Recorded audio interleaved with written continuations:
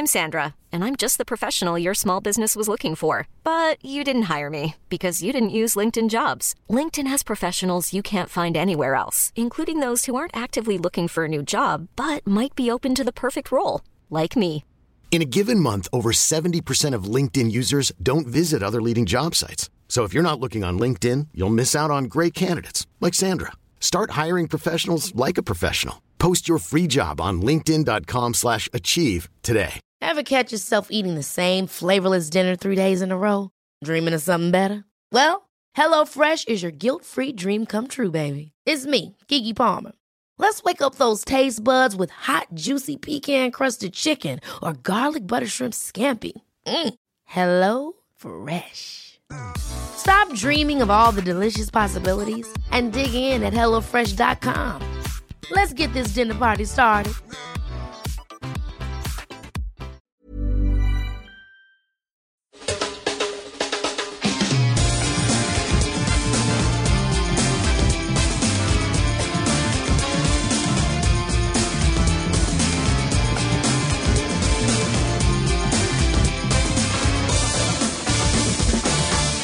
Du lyssnar på Visste du, en podcast från vinguiden.com. Jag heter Mikael Anderkim och i det här avsnittet så ska vi ställa oss frågan: kan ett vin smaka och eller dofta citron? Och för att vi då ska ha ett tydligt och framförallt glasklart svar så har jag då som vanligt förnämligt sällskap av Sveriges vassaste vinjournalist, föreläsare Johan Franco Cereceda. Kärt barn har många namn, Johan. Ja, det stämmer. Det tror jag nog. Välkommen. Tack så mycket. För de som undrar och de som kanske har lyssnat på några av avsnitt innan eller som kommer in först här nu då, så att vinjournalist och föreläsare, lite kort bara, vad har du skrivit och vart kan vi läsa och se det annars? Ja, alltså jag har ju skrivit i väldigt många tidningar, de flesta svenska vintidningar. Jag var chefredaktör för en tidning som heter Världens viner som inte finns kvar längre, men nu frilansar jag. Sen är jag väldigt mycket på Vinguiden. Tycker det är jättespännande. Och sen föreläser jag, håller provningar för olika vinsällskap och sen utbildar jag också för Vinkällan, Sveriges största sommelierskola. Så att jag håller på med vin 100%. 100%. Och har det alltid varit så, eller är det här något som har utvecklats med åren? Nej, det har väl varit så här i ungefär 25 års tid, så att jag har hunnit med hemskt mycket. Jag har hunnit med att resa väldigt mycket och så vidare. Och det är ju så här att det var ju ett intresse från början naturligtvis. Så jag brukar säga, jag vann ett jobb men förlorat intresse. Så kan man säga. Vi avhandlar ju då epitetet, eller vad vi ska kalla det för, om huruvida ett vin kan smaka och eller dofta av olika karaktärer i den här serien. Och då är min fråga, när vi kommer fram till svaren så hittar vi oftast att ja, det kan det eller nej, det kan det inte. Hur har ditt eget smak- och doftbibliotek utvecklats genom åren? Ja, alltså i takt med att jag blir äldre så tappar jag ju lite av den här förmågan att uppfatta doft och smak. Så är det ju. Det ska vi vara medvetna om, att från 30 lite drygt och framåt så tappar vi den här förmågan. Men samtidigt, jag har ju hunnit skapa mig enorm erfarenhet. Alltså jag har ju en bank här som den är ju inte ovärderlig på något sätt, men jag tycker själv att den är ganska imponerande. Och jag menar, har man rest i 25 års tid, har man provat viner, och det handlar inte om att prova 2 viner en fredagkväll, utan det handlar om att ha 2-3 vinprovningar i veckan där man provar kanske i snitt 15 viner per gång. Då får man ganska bra koll på läget. Men samtidigt den viktigaste egenskapen tycker jag hos en vinskribent, en vinbedömare, en vinjournalist, det är att ha den här ödmjukheten inför vad du har i glaset. Så att inget är skrivet i sten. Vi lär oss saker hela tiden. Är du facit? Jag är inte facit, nej. Jag brukar säga att jag kanske inte är en duktigare vinprovare än andra som precis börjar med det här. Men jag har bra så mycket mer erfarenhet och jag har ett referensbibliotek eftersom jag har provat allt, och då menar jag allt, och jag får inte dra mig för att prova saker som jag tänker att det där kommer jag inte tycka om, utan jag måste prova allting och jag tycker det är jättekul. Sen kan man samtidigt säga så här att det är väl få som har haft så många nära döden upplevelser när det gäller vin som jag. För jag provar ju inte bara det bra utan jag provar också det dåliga. Ja, du menar det så metaforiskt, Ja, hoppas jag. Definitivt. Jag såg plötsligt hur den stått på näsan i den här vinkar för att få tag i de här första aromerna när det precis håller på att jäsa där nere och sen oförsiktigt glidit ner. Ja, nej, där har jag inte varit ännu, men en vinupplevelse kan vara ganska fruktansvärd. Den kan vara omtumlande på många sätt. Visst är det så. I det här fallet så är vi ute efter trevliga egenskaper och karaktärer i ett vin. Jajamän. Och vi ställer oss frågan om det kan smaka och dofta citron. Och det här är väl en av de vanligaste karaktärerna vi hittar i vin. Ja, det är det framförallt i vita viner, även om vi ibland kan känna en distinkt citronkaraktär även i rött. Men när det handlar om vita viner så är vi ute framförallt efter en sak, och det är den här fräschören, friska toner. Det som får oss lite glada, det som får oss att komma igång lite, och framförallt det som får oss att bli lite hungriga. För citron är syra och syra främjar aptiten. Så att det här är någonting vi tycker om, därför att när vi börjar dricka vita viner med mycket syra, då är det precis i början av en fantastiskt trevlig kväll förmodligen. Och det här är någonting som händer nu precis när vi pratar om det här, för du pratar om citron och syra. Och det här är ett bevis på hur det hänger ihop sensoriskt när hjärnan, närvaron och vi skapar oss en inre bild utav, för alla har ju smakat på citron, något syrligt någon gång.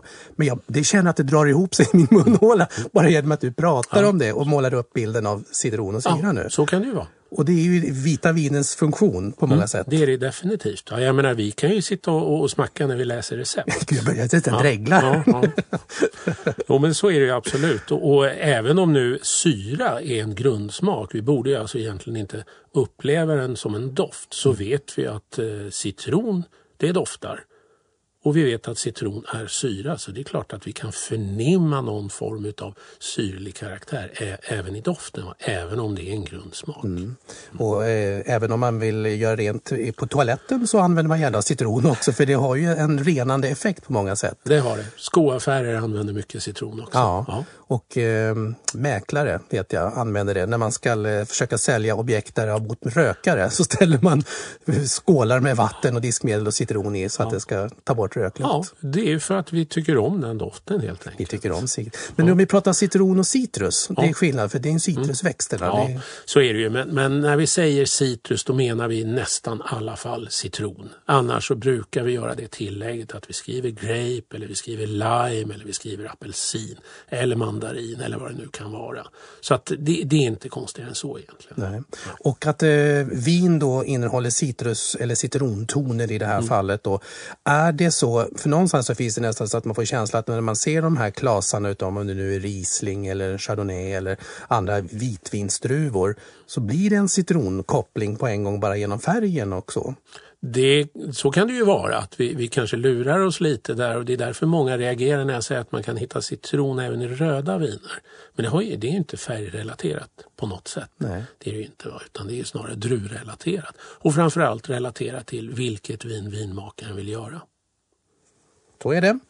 Och jag måste faktiskt fråga också då, när det gäller citron, för vi kan konstatera att det är en karaktär som de flesta känner igen och att den återkommer i de flesta vita viner. Vilken är den vanligaste doftsmaken som faktiskt alla människor någonstans känner igen? Är det citronen? När det gäller smak så tror jag nog att det är citron, men jag tror inte alla riktigt har definierat det. Därför att just det här med syra är för många lite lurigt. De vet inte riktigt vad det är. Men egentligen är syra väldigt lätt, därför att som vinbedömare eller som glad vinkonsument så behöver du inte göra någonting för att uppleva syran. Utan det är bara att du tar en klunk, spottar eller sväljer och sen känner du efter. Vad händer i munnen? Och om tungan då börjar producera väldigt mycket saliv så gör ju den det för att balansera pH-värdet. Det är för surt i munnen. Det måste någonting till för att det ska bli balans i munnen. Och då sätter tungan igång och så sitter man där och smackar och sväljer och har lite svårt att prata en stund. Och då kan man konstatera att det här är ett vin med hög syra. Och då kopplar vi ihop det med citronen eller citrusen också. Det gör vi definitivt. Kolsyra och citron, är det samma sak? Nej, det är det inte. Kolsyra ger också den förnimmelsen av att vinet har en lite friskare karaktär. Men det kan vara en mer metallisk smak egentligen. Så det har inte med syra att göra, utan det är snarare en fysisk upplevelse. Ja. Det är ju för sig syra också delvis, eftersom tungan reagerar som den gör. Så ditt råd då till folk som lyssnar på det här nu, där man känner att man är i början av att vi vill utveckla sitt vindrickande och förstå komponenterna av en vinupplevelse då. Så att just för att det här med syra och citron då, är det in i skafferiet och kylskåpet eller vad ska vi göra? Jag tycker att man skär upp en citron och sen så häller man i lite citron i ett glas, blandar ut det med lite vatten. Och sen så tar man sig en klunk och så känner man efter var någonstans, hur upplever jag det här, var någonstans känner jag det i munnen. Och efter det så är syran en av de tydligaste karaktärerna i ett vin. Och inte bara syran, också frånvaron av syran. Det är också viktigt, va? Citrus- och citronsmaken kan ju också återkomma i ett rosévin. Det kan det göra. Ja. Hur funkar det då? För då är vi någonstans i gränslandet mellan rött och vitt. Ja, men då har det finmässigt. Ja, men då har det mer med friskheten att göra. Då ligger det säkerligen inte i druvans egenskaper, eftersom det mesta rosévinet som görs är faktiskt gjort på blå druvsorter. Men det är klart att vi kan hitta en citruskaraktär även i rosévin. Det kan vi göra, va? Men då har vi ju då druvsorter som möjligen ger ifrån sig en liten distinkt karaktär. Men att man också som vinmakare är tillräckligt skicklig att plocka upp den här syrliga tonen. Spännande. Spännande så. Och vin har vi tagit med oss också, säger jag här. En ståtlig flöjt nästan. Jajamän, och den är inte från Tyskland som man skulle kunna tro. Det är Mosel-modell på flaskan. Ja. Alltså den är avsmalnande, den har inga axlar. Men i det här fallet så är det en amerikansk Riesling. Det är en Riesling från Columbia Valley, Washington State, alltså på västkusten i USA. Ja. Högt upp. Kallt klimat. Och Riesling trivs ju väldigt bra i kallt klimat, men samtidigt är Riesling en sent mognande druva, så att det får inte vara för kallt och det måste vara en tillräckligt lång period för att den då ska kunna hinna mogna, så att man måste odla den i vissa klimat då, där det inte blir kallt för snabbt. Är citron och Riesling likhetstecken? Det kan man nästan säga. Nu hittar vi citron i många andra druvsorter också, men jag skulle nog vilja utnämna Riesling till en av de stora citrusbärarna, framförallt i smak då. Och det är klart, det är ju intimt förknippat med syran vi känner i en Riesling. Ja. Och då vet vi också att i Rieslingviner, framförallt i tyska Rieslingviner, så finns det ju klassificeringssystem som gör att de är allt från knastertorra till supersöta och så då. Så att det är ju en druva som klarar hela rangen av det. Det är en komplex druva på många sätt. Följer citrusegenskapen med ända ifrån torrt till sött? Det gör den, men då måste vi vara medvetna om att när det är torrt, då är det ju en väldigt skarp citruston som just framkallar den här syran, och vi kan nästan ta på den. Men om vi har ett väldigt sötaktigt vin, då utgör ju den här syran som fortfarande finns i vinet, utgör så att alltså det blir en bra balans i vinet. Så att vi kan dricka ett riktigt sött vin med behållning tack vare att syran också finns där.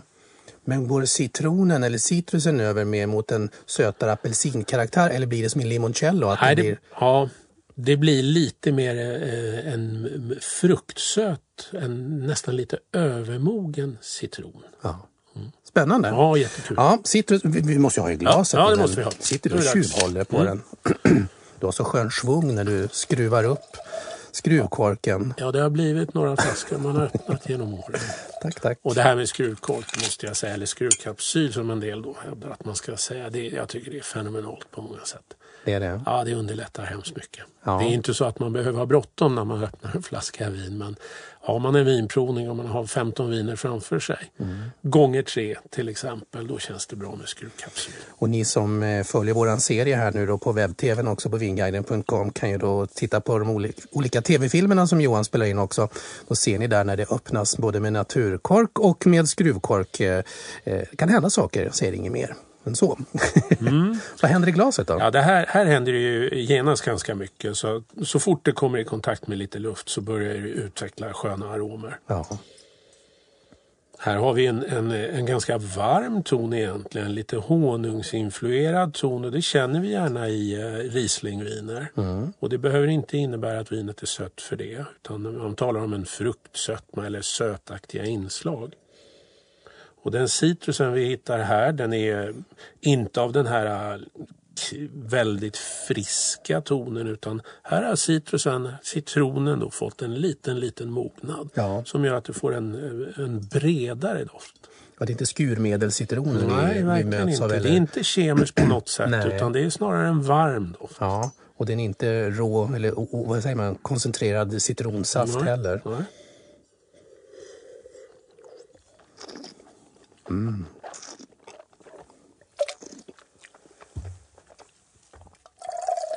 Och till er som undrar så kissar vi inte här nu utan jag spottar i spottkoppen som sagt också. Ja, det är någonting man lär sig. Jag brukar säga att spottkoppen är min bästa vän åtminstone i professionella sammanhang. Annars skulle man inte hålla sig fast vid det här yrket. Ja, här drar det ihop sig och det lämnar ju också väldigt uppe på tandköttet där känner jag. Och vad är det i citronen då vi känner? Är det zesten nästan? Eller det är lite det vita fruktköttet och en del zest också. Men det är ju riktigt bra syra på det här. Ja, det känner vi ju, hur tungan börjar jobba och hur vi nästan får svårt att prata lite. Jag måste sitta och svälja lite, vi grimaserar. Jag tänkte säga att du drog upp ögonen där lite. Precis, så gör vi ju. Och det är klart att första klunken, andra klunken, då kommer det vara så här, men sen kommer ju munnen då ha vant sig vid det. Men det är fortfarande gott. Ett jättespännande vin tycker jag. Citrus eller citronen i det här fallet är ju då det som vi är ute efter och det vi hittar i Riesling-druvan. Annars har ju också Riesling då, man pratar väldigt mycket om petroleum till exempel som en av karaktärerna där. Det gör man och det här är också kul för att hur gott låter petroleum. Alltså bensinmack eller dieselånger. Folk får ju panik när man säger att nu ska vi ha ett vin här som just har den här egenskapen, men sen när de doftar på den så tycker de att men det här är spännande, det är angenämt, det är en komplex ton i vinet som ger liksom andra associationer och så vidare. Och det är ju klart att vissa viner har mer petroleumkaraktär än andra och framförallt en Riesling med lite ålder. Och då i synnerhet om vinerna kommer från Tyskland, gärna från Rheingau eller framförallt Mosel, så får vi en mycket tydligare petroleumkaraktär. Ja. Men det här börjar vi hitta faktiskt i många Riesling-viner även från nya världen. Och då är det ju druvrelaterat i mångt och mycket. Det är inte bara relaterat till jordmånen eller till vinmakarens idé. Riesling kallad för av många världens bästa druva. Tacksammaste druva på många sätt också. Ja. Är det så? Jag kan nog tycka att den är topp 5, definitivt. Jag kommer ihåg en gång när jag var i Tyskland och träffade en Riesling-producent av rang och då pratade vi lite om det här med druvor, vi pratade om Chardonnay och jag frågade lite, kanske inte så klokt av mig, men jag frågade varför odlar du inte Chardonnay här? För att det är ju den druvan alla vill ha idag. Det här var för några år sedan. Då tittar han på mig så säger han bara så här att hör du, jag skulle aldrig orka med att göra världens näst bästa Chardonnay-vin när jag kan göra världens bästa Riesling-vin. Ja. Och det håller jag ju med om. Definitivt. För några av hans viner var fantastiska. Ja, det förstår jag. Och det här fallet då från Columbia Valley i Washington State. Ska vi uttala det här? Chateau Saint-Michel eller vad säger man? Saint-Michel tror jag det ska vara. Ja, man vill ge en liten fransk touch på ett tyskt vin i Amerika helt enkelt. Ja, precis. För 109 kronor. Så att det här är ett absolut överkomligt vin med distinkt Riesling-karaktär. Och ni som undrar vad det är nu då, så att in på vår hemsida, titta där så ser ni också vinflaskorna där. Och skulle det vara så nu att de tar slut, inte finns att beställa längre, så i stil med det här då, kan man ha det som ett riktmärke. Ja, alltså vi har ju jättefina Riesling-viner från hela världen. Men jag tycker då att man ska gå upp lite i pris så att man inte får ett plumpt vin med bara syra. Utan vad som är spännande med Riesling, det är just den här komplexiteten eller den här bredden, att vi känner många olika saker. Det gör det också mycket lättare, mycket mer intressant när vi sätter vinet till mat.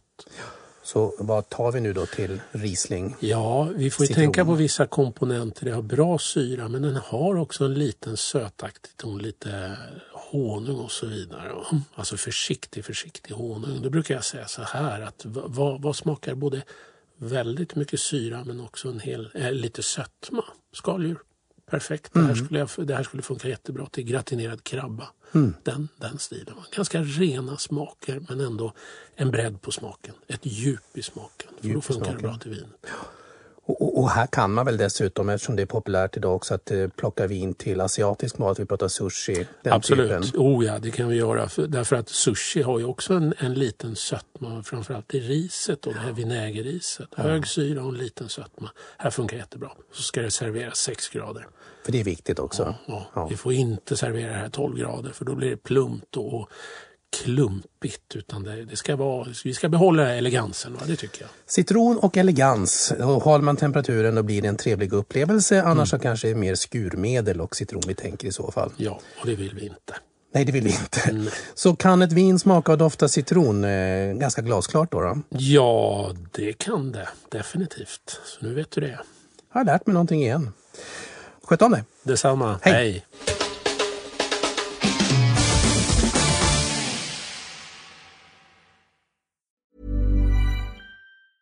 Hey, it's Danny Pellegrino from Everything Iconic. Ready to upgrade your style game without blowing your budget? Check out Quince. They've got all the good stuff, shirts and polos, activewear, and fine leather goods, all at 50 to 80% less than other high-end brands. And the best part? They're all about safe, ethical, and responsible manufacturing. Get that luxury vibe without the luxury price tag. Hit up quince.com/upgrade for free shipping and 365-day returns on your next order. That's quince.com/upgrade. Hold up. What was that? Boring. No flavor. That was as bad as those leftovers you ate all week. Keke Palmer here, and it's time to say hello to something fresh and guilt-free. Hello Fresh. Jazz up dinner with pecan-crusted chicken or garlic butter shrimp scampi. Now that's music to my mouth. Hello Fresh. Let's get this dinner party started. Discover all the delicious possibilities at hellofresh.com.